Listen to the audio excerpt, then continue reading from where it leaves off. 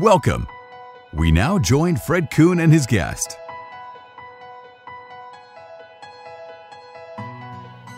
Welcome, everybody. The program today is on the intersection of ethics and leadership. My guest is Michelle Blakely. Michelle is an ethicist, an executive leader who is driven to change the dialogue and culture of organizations. She has extensive experience in not-for-profit hospitals and healthcare systems. She's known for her capabilities in organizational assessment, leader selection, development, process improvement, system design and optimization of the patient experience, and operational efficiencies to drive bottom lines. So all of you executives listening, listen up. Michelle, welcome to the program. Thank you. Good morning. The intersections of ethics and leadership. So let's get right to it. What does the intersection between ethics and leadership look like, and why is that important? I'm so pleased to be able to talk about this. So as leaders of the organization, and it can be a leader at any level of the organization, we all know that we live in a fishbowl, that we are responsible for not only writing what policy looks like and what our expectations around performance are, but we're responsible for living it and modeling what those behaviors should look like. So why does ethics and leadership need to intersect? Because there isn't an organization that I am aware of on the planet that doesn't have as part of its core values an expectation around ethics or integrity or having a strong moral compass. And the organization, the staff, and if you're in healthcare like me, the patients, if you're in sales, it's the clients, are looking for an organization that they can count on for delivering on basic expectations. As the leader, the rest of the staff that report to you that are actually the hands-on front customer-facing part of the organization are the ones who live out those expectations. It can be as simple as how do you handle a sales interaction or in a patient care experience? What does that intersection look like when the patient is scared or afraid, and how well the staff manages that interface? The leader sets the tone, and we all know this. We talk about the role of a leader in an organization, but how do they set the tone? And if there is a question or a challenge, do the staff understand that at the end of the day, the right thing is the right thing? And how is the right thing actually defined? That's why it is really important as a leader to have as part of your toolbox something that is very clearly demonstrated on what ethics looks like for you and the organization, because everyone's watching. What would that toolbox look like? What would those tools be, Michelle? Great question. The tools are the policies that we establish, and how do you execute on a policy around conflict resolution? How do you execute on a policy around escalation of concerns? How well have you empowered an individual in your organization to make a decision that's in the best interest of the client, the patient, or their colleague employee that may not be on its surface looking like it's in the best interest of the bottom line? So determining what's really important to the organization and giving the staff the tools, and you say, what are those tools? It's empowerment. It is clarity around expectations. It is trusting that if they do the right thing based on their understanding of what the right thing is in that moment, that the organization will support the decision that they've made, even if it's a bad decision, because we can work towards a better decision when people are empowered to think on their own and are given basic frameworks by which to work. Does that make sense? Absolutely. The question is, how does an organization go about diversifying this power, putting the power down at the local level to make decisions? How do you define the power that each level has? And how do you make sure that that's fluid? I say this because I'm going through something right now with the company, and it's Tech 1, then Tech 2, then Tech 3, then Tech 4, back to Tech 1. I mean, they don't have it's a large organization, and the customer service right now I describe as pretty lousy because they don't have this ability to do anything beyond certain prescribed parameters. And then you have to get moved to somebody else. You have to start all over again. Very frustrating for the consumer. Is this what you're talking about? It is absolutely what I'm talking about. And so when I think about the role of a leader, one of the key things that we're supposed to do is hire talent. And we hire talent based on the needs of the organization and certainly their competence to do the actual task. But we're also hiring for the things that are harder to put your arms around. Do they understand the culture? Do they fit with my expectations around being able to deliver customer service? I'm smiling because I'm thinking of a conversation that we had in my own organization about when you hire for talent, you can train for skill. So if a person has a basic competence to do whatever is that critical piece of work that you need, and it could be the surgeon or it could be the housekeeper in my situation, they have to have basic competence. But if I'm choosing between a surgeon who's going to throw instruments across the room when they're upset at a nurse versus the surgeon who's going to step back and say, that didn't go as well as I would have liked, let's talk about it, I want the one who can have a conversation, who has the ability to communicate in addition to having very clear, highly competent skills. Yeah, those are behaviors, right? Those are behavioral competencies. Right. And so a lot of times we miss the behavioral competencies. And part of what I'm wanting to impart to people is those behavioral competencies are critical in the success of an organization, and they're critical in an ethical conversation.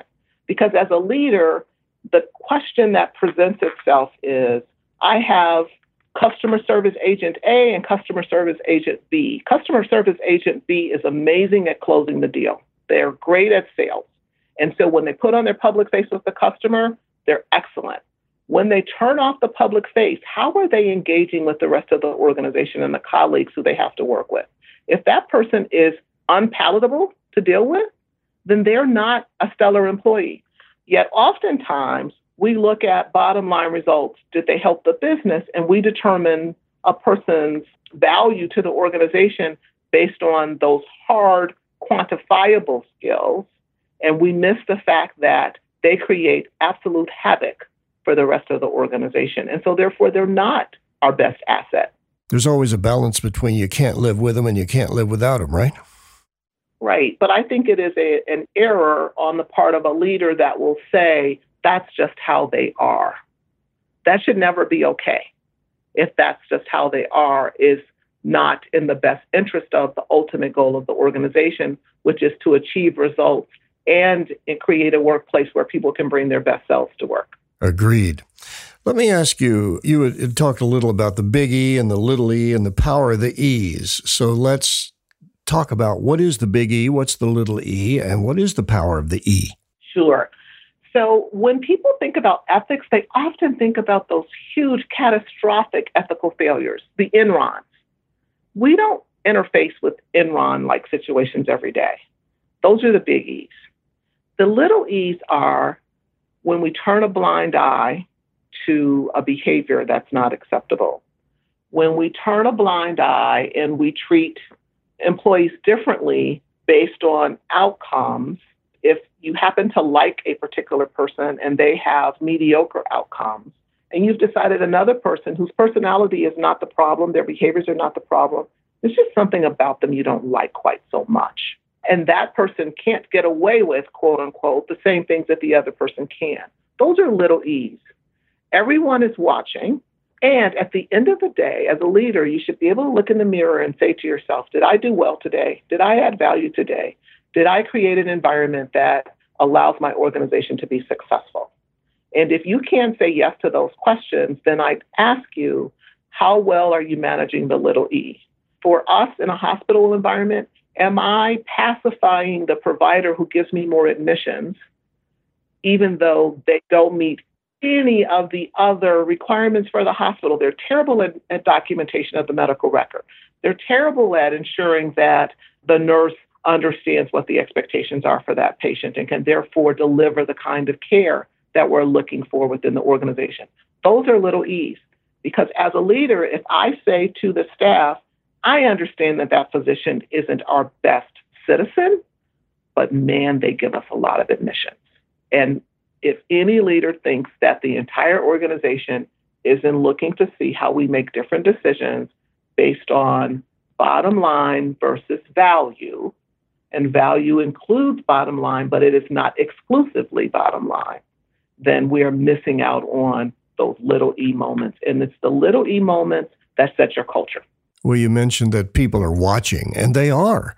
People take their lead from the leaders. They take their moves from the leaders. Well, if he or she's going to act this way, well, then I can too. It's a real challenge, isn't it, for a leader?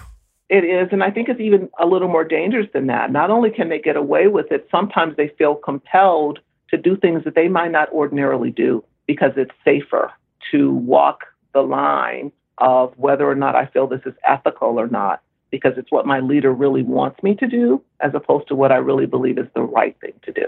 Now, you and I were talking before the broadcast about boiling frogs. We all know that, the old adage about leaving a frog in a boiling pot. And so, but I want to understand your positioning on this from a leadership point of view. So let's talk about boiling frogs. Right. I simply love this analogy. I love it, love it, love it, because it is all about the culture that you set. And so I'm going to go back to another thing that everyone says. Employees are the most valuable asset in an organization, and we spend an incredible amount of time selecting talent. We invest in that talent and we bring them into our houses, whatever our business happens to be, and we expect them to do and be their best. However, my challenge always to the leader is, what kind of environment did you invite them into? Did you invite them into that pot of water that they will feel compelled to jump out of because it's already too hot for them and they can't be successful? Or did you bring them into the environment where it's cozy enough, meaning the ethics aren't totally out of control here? I think I can exist in this environment. I don't think it's exactly what I signed up for. I'm able to basically do my job, and I think I can do a great job. However, it's a little uncomfortable, but it's not so uncomfortable that I'm going to jump out of the pot, thus the boiled frog. And so this employee every employee is so excited to start work. You bring your best self to the organization. You have all this talent to share, whatever that talent is. And you want to come to an environment that allows you to excel. It allows you to challenge status quo. It allows you to question a behavior or a practice that seems inconsistent with what you understood the organization to be about. When the culture is good, you don't boil the frog, because the frog can actually say, water's not feeling really good right now. It feels a little hot. It feels a little different than I expected. Can I talk about it? If they can talk about it, the frog doesn't boil. If they can talk about it, they can actually help change the climate or the environment in the organization. However, if the climate is uncomfortable and the person needs the job, or the person feels like they can compromise just a little bit, then they will stay and they will boil.